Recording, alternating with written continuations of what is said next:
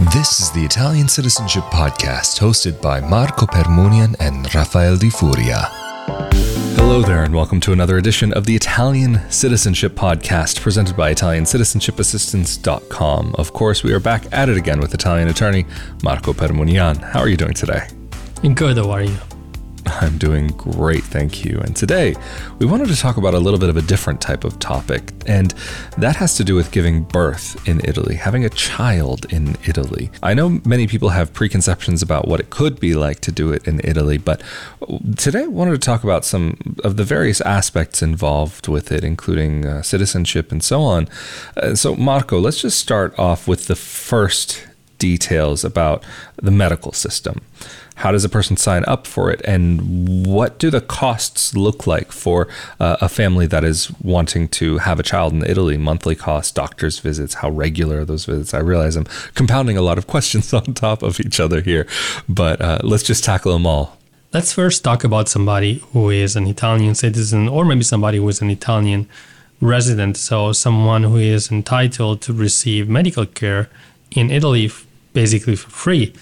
And the system in Italy works this way. If you have an Italian healthcare card, then you can use the Italian public system. And in most cases, the system works in a way where you receive services for free, especially if you're using the public hospitals. Or in some cases, you have maybe to pay a so-called ticket. So the government says, we give you the service.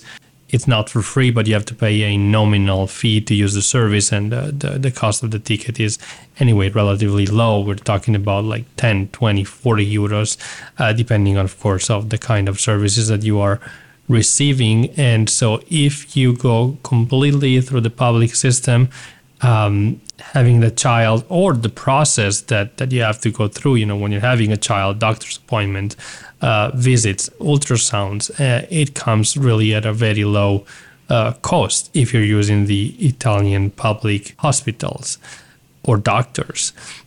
Some people, though, even if they are Italian citizens or Italian residents, so they are entitled to receive these services, they decide to go private, and they use private doctors because, they have maybe the freedom to have appointments whenever it's best for them rather than the doctor. It's a little bit easier to deal with them. You go to their private offices, and of course, in those situations, you have to pay them. Now, there are a lot of insurances in Italy offered by employers or people can sign up for that make even these doctor's appointments relatively inexpensive compared to other countries where the cost of the healthcare is very high. So all in all, if you are an Italian citizen or an Italian resident, using the healthcare system in Italy when you're preparing to give birth to a child is, generally speaking, less expensive than what you would have to pay in other countries. And of course, if you're using a private doctor for the monthly checks or the ritual appointments with the doctor, ultrasounds, the cost for a doctor's appointment, for example, it could be in the between 100 and 200 euros per appointment. And again, I'm talking about private doctors here. Some medical exams, though, could be like maybe a little bit more expensive. For instance, there is a medical exam that is becoming very popular, a test that the couple takes, and that basically it's a genetic test where you check if the baby is healthy before you can even see that through ultrasound, and that could have a cost of between, say, 500 and 800 euros, again, if you're using a private facility. So these costs are lower if compared to what happens in other countries. But for example, a lot of workers in Italy, again, I'm talking about Italian citizens or Italian residents, they get as a benefit an insurance provided by their employer, where they can basically be covered for doctor's appointments, whether it's a public doctor or a private doctor. There's maybe a limit to the number of doctor appointments that can be covered, or to the tests that can be covered, to the amount. Sometimes you get reimbursed only of a percentage of what you spend, but it's becoming very popular in Italy also to be receiving these insurances provided by employers, of course, if you're working in Italy as a benefit. So giving birth to a child in Italy, I'd say in my opinion, it's relatively inexpensive compared to other countries. Of course, the situation is different if you are a foreigner who is going to be in Italy while giving birth to their child. And just to get this out of the way, giving birth to a child in Italy doesn't mean that the child will become an Italian citizen. We've said it many times in our videos. In Italy, the ius soli system is not used, if not in some very exceptional circumstances. For example, if a baby is born in Italy to unknown or stateless parents. Otherwise, if a baby is born in Italy to foreign parents, so in a situation where none of the parents are Italian citizens at the time of the birth, then the baby basically follows the citizenship of the parents. It doesn't become an Italian citizen just because the baby was born in Italy.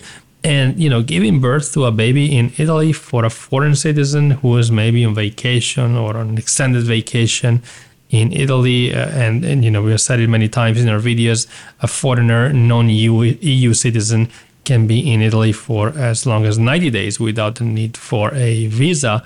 Well, if that person has a private insurance that covers that specific event, then, the event will be covered by the insurance. But otherwise, it could be relatively expensive to give birth to a baby in Italy through a public hospital or through somebody who is a private doctor, because even, the public system in Italy works in a way where if you don't have the health national card, so if you're not registered into the system, then you will have to pay their fees in full. And, as any other systems, their fees are quite expensive, especially if you consider that the Italian health system is ranked as one of the top in the world. That's fascinating. What about also maybe going in a little bit of a different direction here? Maternity leave in Italy, is that something that's guaranteed as a right for residents of Italy? And is it paid maternity leave, unpaid? What are the guarantees that are in place? Yes, unlike other countries, maternity leave is constitutionally guaranteed in Italy, but it's allowed for a longer period of time, so people can stay basically out from work for a number of months, where you receive the amount, almost all of your salary directly from the state, whereas the employee has to pay only a smaller percentage of it. And then there is also the possibility to extend the maternity leave to another number of months, where you receive a lower percentage of your salary, but that gives you the ability to stay home for a total of 9 months. So a very good period of time. So to recap, basically under the law, you can stay at home in the 2 months prior to the day in which you are planned to give birth to your child, and then the 3 months after you give birth to your child. But that those 5 months can be extended by another 4 months. And so you would be able to stay home from work for a total of 7 months after you give birth to the child. And if you consider the 2 months before the birth, that's a total of 9 months home, where you will receive for the initial 5 months almost your full pay. And then for the additional months, basically when you extend your maternity leave, you will be paid a percentage of your total salary. But still, this is a much different situation, for example, than what happens in the US, where I've seen, unfortunately, mothers just staying home for a few weeks after they gave birth to their children. Yeah, it's really interesting how the system works in Italy and how it allows for the mother to be home for so long. I mean, this can be quite important in those first initial months. But this is all very interesting. And of course, the big question: how much would actually delivering cost? What is there a cost associated with that? Like I said before, the public health care in Italy comes at no cost sometimes, or you have to pay a ticket. So like a copay for the service in some other times. And in the particular case of giving birth to a baby, the maximum amount that you have to pay in Italy is about 36 euros, depending on the region, because every region will apply different fees. This also known as tickets, for the services. In the specific case of the baby delivery, the maximum allowed by the law is 36 euros. Interesting. And then Marco, so I'm curious also about some of the legal aspects. Like, for example, a baby needs a birth certificate. They need that proof that they exist. And maybe in the situation that this baby would be born to foreign parents, like say American parents, how would that even look in this type of case? Will they get an Italian birth certificate, or will they get some sort of paper that says, hey, this baby exists and we acknowledge that they were born in this country? How does that all work?